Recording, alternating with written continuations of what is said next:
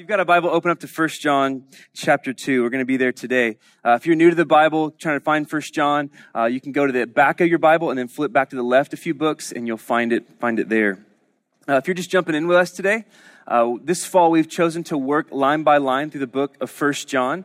We love working through books of the Bible here as a church. You're going to find us doing that often if you're a guest and kind of wondering about our preaching. We love preaching through books of the Bible because it helps us anchor in God's Word, and it puts God's Word on display and front and center in our church. We want to be about that, not our own opinions. And so the reason we chose 1 John this semester to work through is because we live in a current cultural moment where there are a lot of voices that are claiming to be Christian.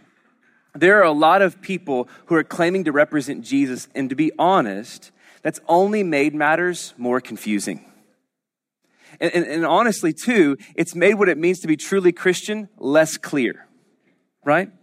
And so the reason we've chosen 1 John as a book to work through is because what John's going to do, and the Apostle John, what he's going to do in this book is he's going to clearly outline for us, plainly outline for us, what is true Christianity. Cut out the voices, cut out all the pundits. What is true Christianity? And what does it look like to be genuinely transformed by the love of God? That's what's going on in 1 John. We want to take that seriously and be genuine Christians, right? And so where we are today, we're going to jump into 1 John chapter 2, verses 3 through 14. And I just want to be honest with you out of the gate, where this text is going to take us today. John is going to be very direct about what real Christianity is. He's going to be very direct. In some ways, he's not going to pull any punches. And so if we leave today feeling a bit confronted, if you leave today feeling a bit stung by God's word, then we're doing it right.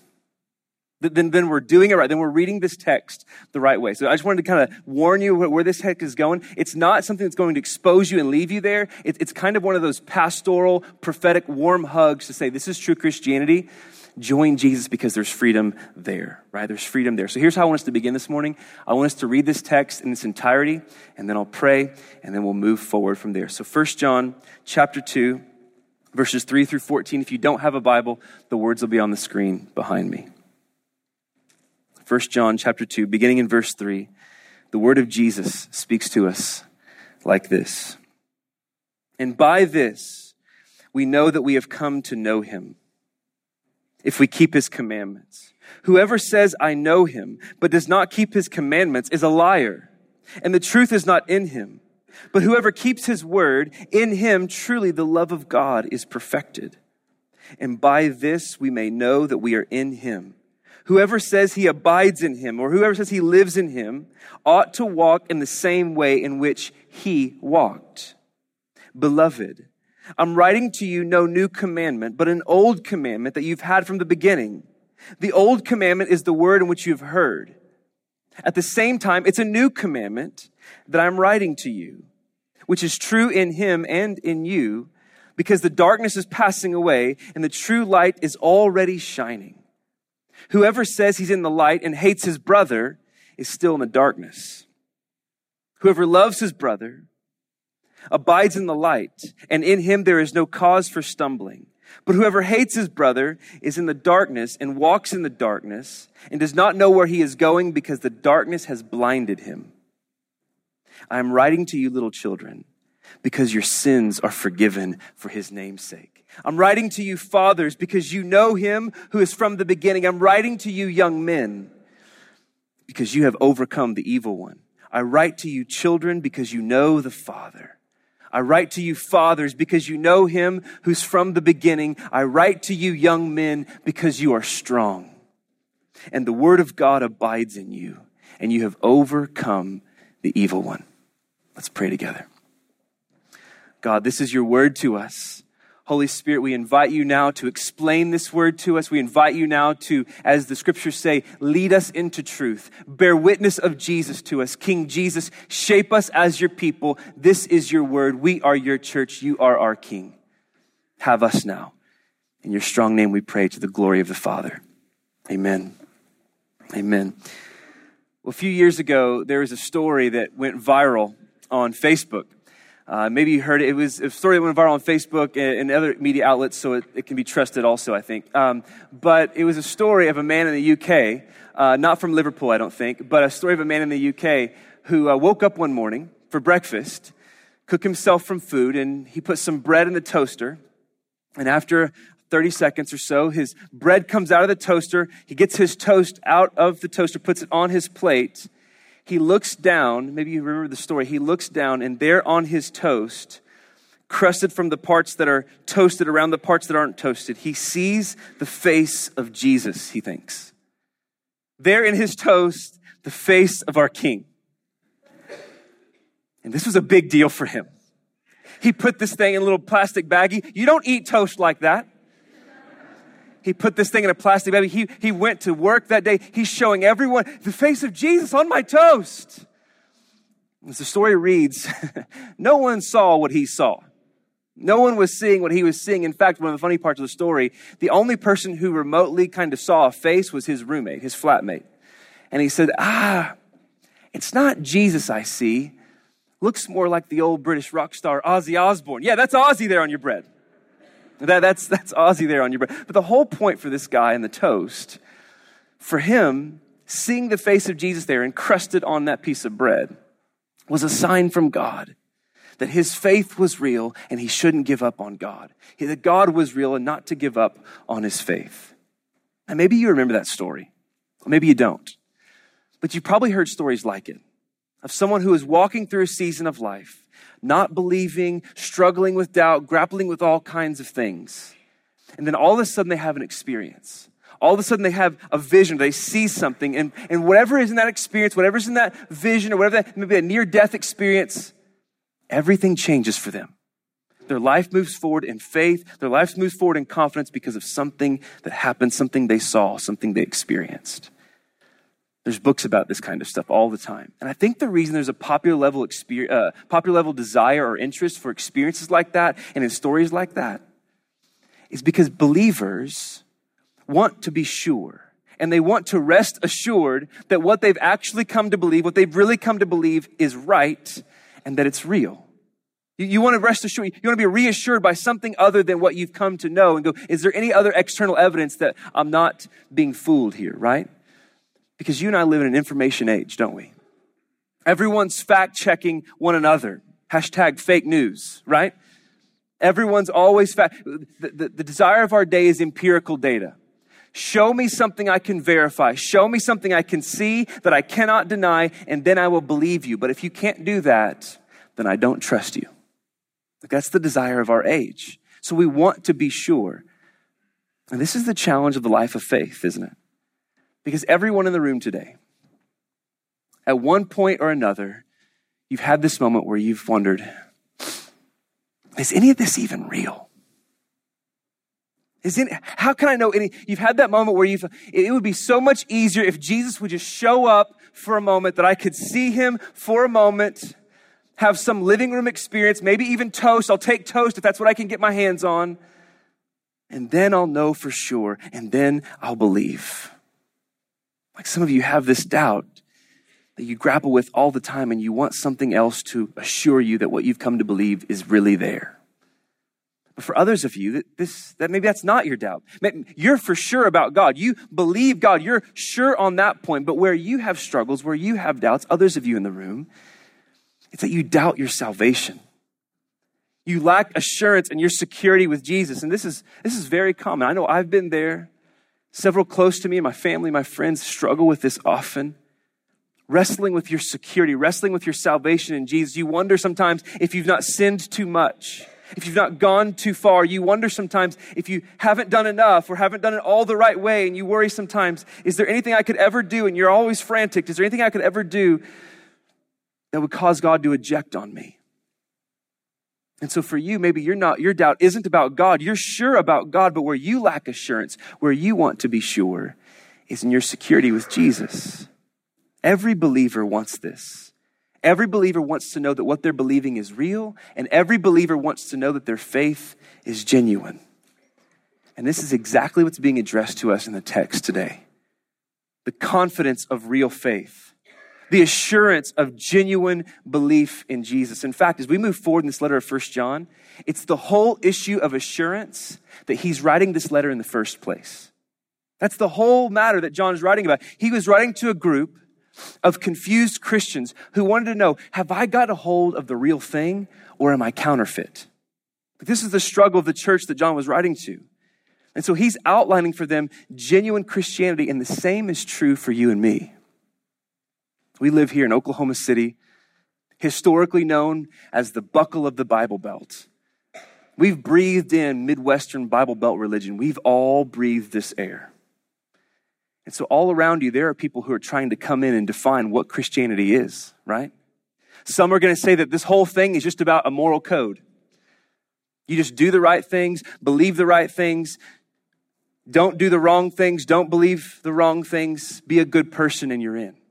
There's others that are going to say, no, Christianity, really what Christianity is, if you just keep showing up to church, if you just have regular church attendance, then you're obviously in. You show up in a place so you're in if you just have regular church attendance. Other people are going to say, no, what this whole thing is about is just believing something in order to feel better about yourself and relieve your fear of hell. That's all this is. Just believe something and Jesus to feel better about yourself and relieve the fear of hell. There's others that are going to say, no, it's really just believing something in order to get God on your side and have him there like a lucky rabbit's foot to pull off the shelf when the times get hard. That really is just believing something to help you out of tough spots in life. And you know these thoughts. You know these voices. Maybe you have these own opinions yourself. This is what Christianity is. This may be why you're here today. But you go, yeah, there's a lot of different thoughts about this. Which is right? How can I know what's sure? And so what you and I need is we need for someone to break through all the noise and just outline for us very plainly what is true Christian. Who is the real Jesus and what does real life with him look like? Welcome to the book of 1 John. Welcome to the book of 1 John. And so today what John's going to do is he's going to unroll for us 2 marks, 2 tests of real Christianity.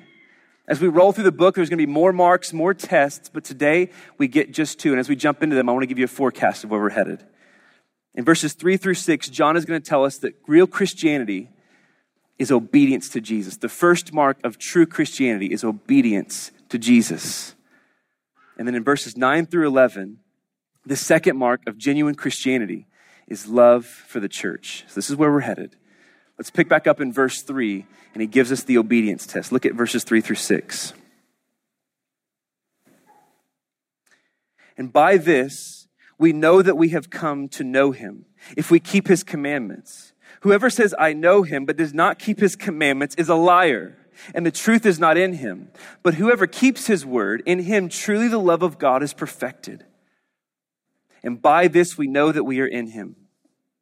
Whoever says he abides in him must also walk in the same way in which he walked. Okay, so this is a difficult text. This is a difficult text, and not because it's difficult to understand. There are some of those passages in the Bible. This is not one of them. The message of this text is very, very clear. Evidence that you know Jesus is obedience to Jesus. Really simple. What makes this text difficult is that he leaves no room for you and I to budge out from underneath it. There's no room to budge. And here's what, because of what he's calling out here, because of what he's exposing as inconsistencies, at least I know in me, my initial reaction is to want to budge. I want to read this text again and almost try to find a loophole, you know? Oh, there's an asterisk here. There's a little nuance. He didn't really mean it that way. I want to negotiate under this text because he's very plain in what he says. Look again at verse 4. Whoever says, I know him, but does not keep his commandments is a liar, and the truth is not in him. You see the sting. You see, so this is a wildly unpopular statement in our present culture where we're hyper-individualized and we're resistant to authority and we're skeptical of authority. Who are you to tell me my faith isn't valid? Who are you to call me a liar? You don't know my faith. I believe in Jesus. This is a hard text to sit in, even in a church like ours. We preach the grace of Jesus strong and with conviction all the time. Because you almost read this text and it can kind of catch you in a way where it has the sound, it has the sniff of that old law-driven, that old rule-keeping religion that many of us have run from, and rightly so. That old law-driven, rule-keeping religion that's just moral policing that has hurt many of us. It has a sniff of that if you're not careful. But listen, in no way is this text trying to point you and I toward law-keeping religion. It's not doing that. Also, it's not pointing us away from the grace of Jesus to love you right where you are today. It's doing neither of those things. In fact, it's also important to note that this text is not calling out a kind of perfectionism in us. When John says, if you don't keep his commandments, you're a liar, he's not calling for perfectionism. And we know this because of the verses we read last week, the verses that immediately precede this.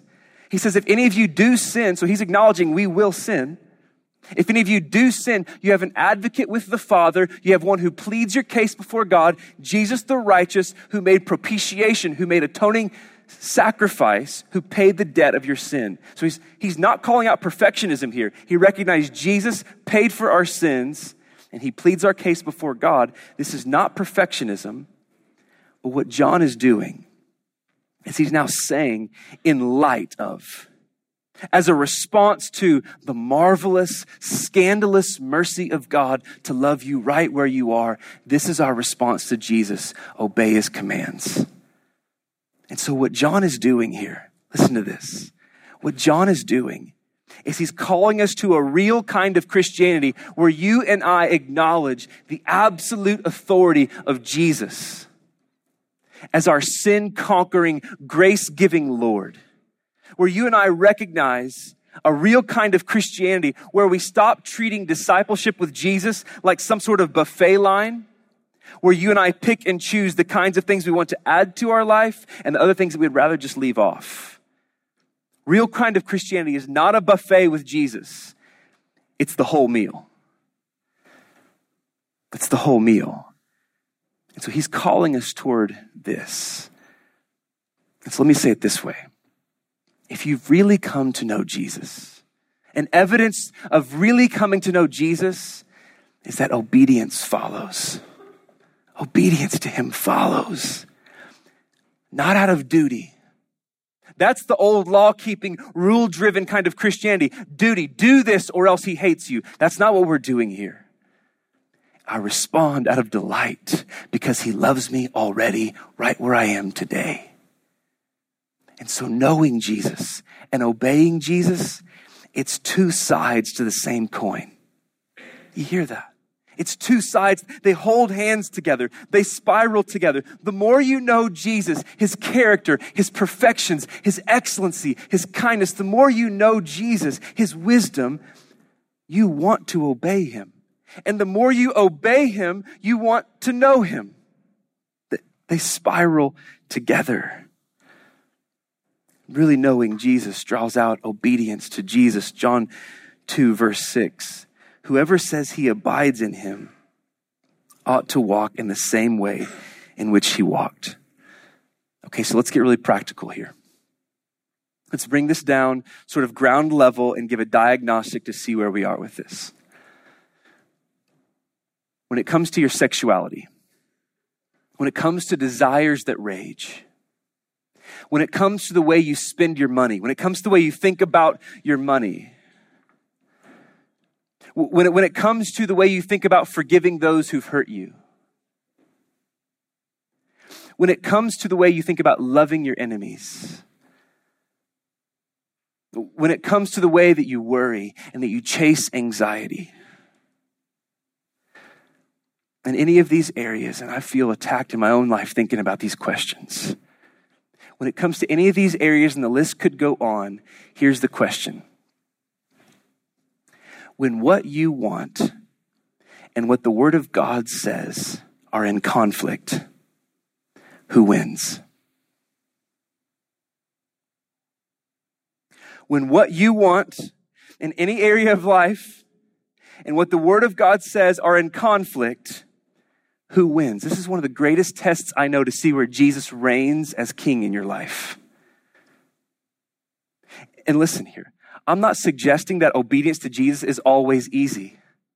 Very often obeying Jesus here, though it's from delight, I love him, I want more of him, I delight in him, but sometimes obeying him is an absolute fight against old desires and old patterns of sin. It's an absolute fight, but I'm asking, is there any fight in you when it comes to loving Jesus? Is there any fight? I have to have more of him, or are you okay with status quo? And whatever I have with him is whatever I have with him. I'm not looking for anything more. So do you see the test? With the kind of assurance of Christianity, the kind of assurance of faith, the kind of assurance of salvation that John is pointing out here goes well beyond what you say you believe. Anyone in the room can say anything about believing anything. It goes well beyond what you say you believe and shows evidence to life, what's really true. And it also goes well beyond some prayer you prayed back in the past of salvation. The kind of assurance John is dealing with here deals with the present posture of your heart today. That's the assurance John is drawing at. What's the present posture of your heart today? When what you want and the word of God are at conflict, who wins? The obedience test, real Christianity. Because of what he has done, I say, yes, my King, what you say goes. Your will be done. That's real Christianity. You have my life. And so the first mark of genuine Christianity is obedience to Jesus. The second mark, he moves from here to verses 9 through 11. And it's love for the church. And here's what's interesting about the second mark of real Christianity. He speaks just as plainly about this one as he does the first.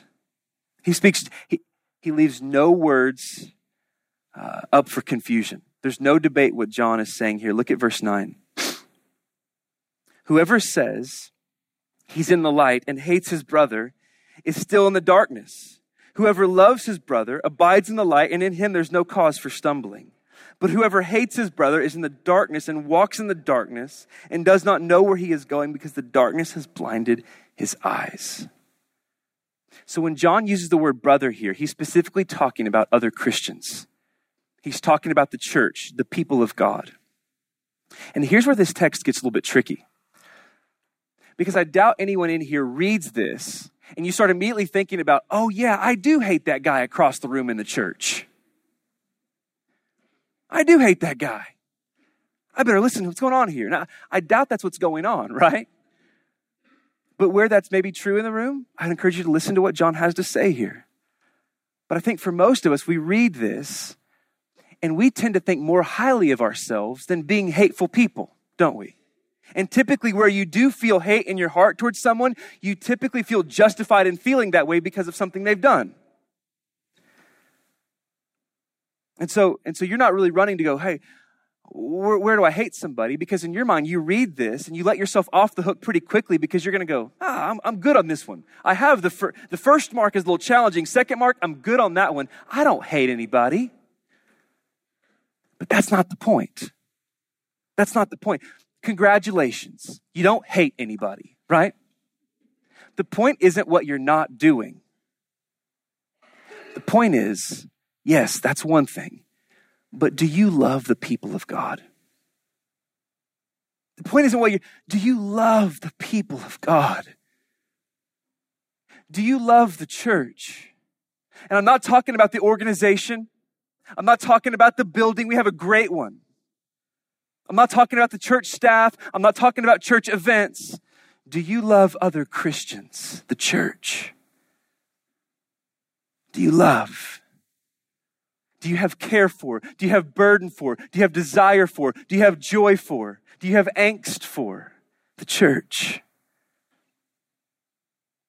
You see, love for one another is what Jesus says as the defining mark that makes us distinct to the world and what makes us recognizable as Christians. Love. This goes back to John chapter 13 in verses 33 and 34. He says, a new commandment I give to you, that you would love one another. Just as I have loved you, you also ought to love one another. By this, all people will know you're my disciples if you love one another. And so what Jesus is talking about here when he says love for the brothers, it's not just a sentimental kind of love. Do you have chicken soup for the soul, when you think about the church? It's not just sentiment. He's talking about real sacrificial, a kind of committed to stay, a kind of willingness to care and do the hard things. He's talking about a resolved, a gritty kind of, I will help you no matter what kind of love. A kind of love that sometimes will hurt to give out. He's talking about a love for one another like he's had for us. A kind of love where we commit to each other in the same way Jesus committed to us.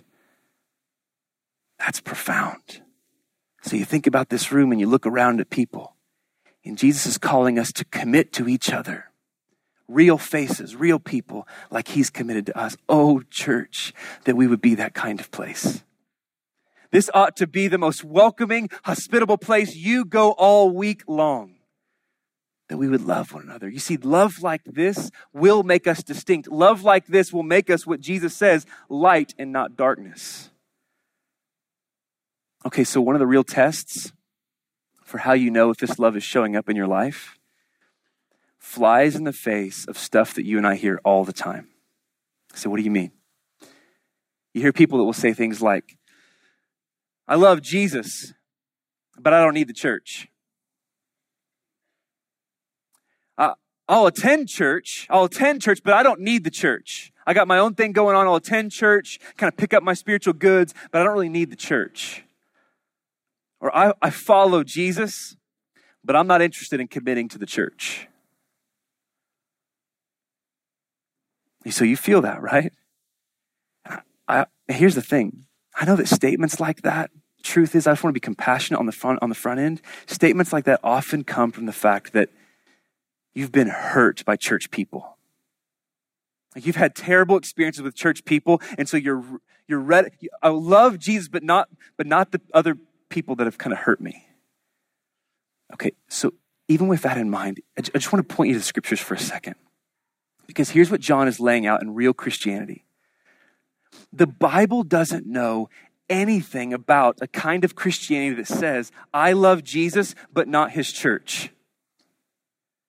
So you hear that, we hear that kind of thing, even we say those kinds of things, but here's what, the Bible doesn't know that as Christianity. The Bible doesn't recognize that as genuinely following Jesus. Whatever that is, it's not what Jesus came to establish. Real love for Jesus will knit you to his people. As busted as we may be, as bruised as we may be, as covered in warts as we may be, real love for Jesus knits you to other sinners saved by him. It does.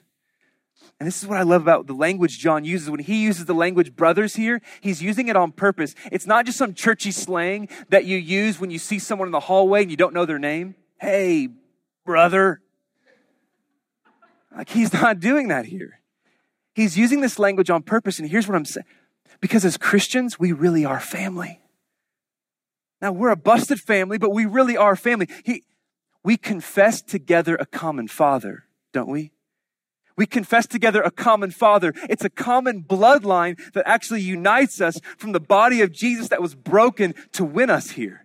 A common bloodline unites us. And so as Christians, we really are family. We really are. Banged, busted, bruised, with weird aunts and uncles as we may have, we're family. We're family. And so where you see this evidence really expressing itself is in commitment to a local church. Like that's where you cannot obey, you and I, we cannot obey what the Bible is saying here without a particular group of people that we're connected to where this love is expressed. And here's why I say that. Because it's really easy for you to say, yeah, I love the church, when you're not committed to one. It's really, you can say, I love anything as long as you're not committed to it. Just ask anyone who's been in marriage for any longer than a year. You get in that kind of commitment and all of a sudden crazy starts coming out, right? It's in the face of commitment. It's in the context of commitment. All the crazy starts rolling out. And then you find out if you really have love. And so it's in that place where you go, I'm committed to you. You're committed to me. The crazy starts to rise among us and we get weird and we get, all of our quirks come out, all of our sin comes out. And it's in the face of that you and I still look at one another and we say, you are crazy, but I'm not going anywhere. Because that's exactly how Jesus looks at us. You are. But just so you know, Jesus says, I'm not going anywhere. I'm resolved to stay. So the question is, do you see the church as just some place to come on a Sunday morning to gather up your weekly spiritual goods? Or do you see the church as a people to connect your life to? Is the church just the next place to go and shop, wherever the next podcast is, wherever the next fancy show is, the next best show in town? I'm going to hop around and is it just a place to kind of pick up your weekly spiritual goods? Or is it a people, a particular people that you've connected your life to? So these are the two marks. So let's back off for a second. So John applies the gas pretty heavy, doesn't he? He outlines this very, very directly. We have these two marks, obedience to Jesus and love for the church. And if you're like me this week as I prepared, this text got really heavy really fast. Because all of a sudden I started to see in my life all the areas where I don't obey Jesus like I wish I did. And I started to see in my life areas where even as a pastor, I don't love the church like I should, like she deserves, like you deserve. And so all of a sudden, this text, maybe you're with me, it feels really heavy. And stepping into the honest Christian life feels overwhelming and a little bit impossible. Where on earth do I begin? And so if you're feeling any of that this morning, this is why I love our last few verses in the text. Because what's going to happen in the last few verses, 12 through 14, is God's going to break in after applying the gas really heavy. He's going to break in and he's going to give a strong reminder to every one of us that there's no point of the Christian life where he's expecting you to carry it out on your own strength. There's no point of the Christian life where he's expecting you to prove yourself, but he's with you every step of the way to mark you out as genuine. And so in the last few verses, John's going to speak to the church like a family. He's going to do it with three groups: children, young men, and fathers. And when he speaks this way, he's not just speaking to men. He's bringing these in metaphorically to represent the different stages of maturity in the church. He's bringing in the whole life of the church. So he speaks first to children, or specifically those who are new to Christianity. If you're a new Christian, if you're a new follower of Jesus, John speaks to you first. And he says this: I'm writing to you, little children, because your sins are forgiven. And I love this, for his name's sake. Your sins are forgiven for his name's sake, because you have come to know the Father. So new Christian, you hear what is being lined out as real Christianity, but hear this reminder. Your sins have been forgiven. You've been released. With Jesus, there are no strings attached, new Christian. There's nothing to make up for. There's nothing to cover over. You have an advocate with Jesus. He pleads your case. He proudly represents you, and you're not on your own anymore. You have an ever-present Father who's with you to help you. And so, new Christian, you've been released from your past sins to carry forward a life of obeying Jesus and loving his people. And loving his people. He moves from speaking to new Christians to those who are growing in their faith, to those who are learning to mature. He speaks to the young men. Look at what he says. I write to you, young men, because you've overcome the evil one. Because you are strong and the word of God abides in you. You have overcome the evil one. To those of you who are growing in your faith, you've been around for a while and you're learning to mature, listen to this. Though the enemy would seek to accuse you and seek to tempt you to run back to your old life, Jesus, your King, gets the last word over you. And Jesus, your King, gets the last word over your sin. He says, it's finished. And you've overcome the evil one. He's been defeated. And the word of God is yours. The word of God is yours to guide you and to lead you. And so you, growing Christian, you walk brave and you surrender big to obey your King and love his people. This is the life he's purchased for you. And the final group he speaks to in the room is those mature ones, those who've been around for years. He speaks to the fathers. Look at what he says. I'm writing to you fathers because you know him who's from the beginning. You mature ones, receive this heritage of God's faithfulness that you've seen tested and true over the years. God has always been faithful and he won't stop now. God's always been true and that will never change. You mature ones, you've seen through the years and through trials, the Rock of Ages who never changes. And so hold true to this heritage and pass it down to the generations behind you. Love and obey Jesus and love his people. And so do you see this? Do you see this encouragement? John applies the gas and then he comes back around to go, no, but remember who you are as you carry this life out. You are those whose sins have been forgiven. You are those who've overcome the evil one. You know the Father. You know him who's from the beginning. You are a family together. You see Christianity, real Christianity. It's not about getting to God, but that God has come to us first. This is not about pulling your life together to get to God's side. No. You and I, we carry out real Christianity, obeying Jesus, loving the church, because we've already been pulled to God's side in Jesus. That's why we carry. This is the life we live now because we've already been pulled to God's side. You're forgiven. You've overcome the evil one. You know him who's from the beginning. You know the Father. And this is how we know we've come to know him.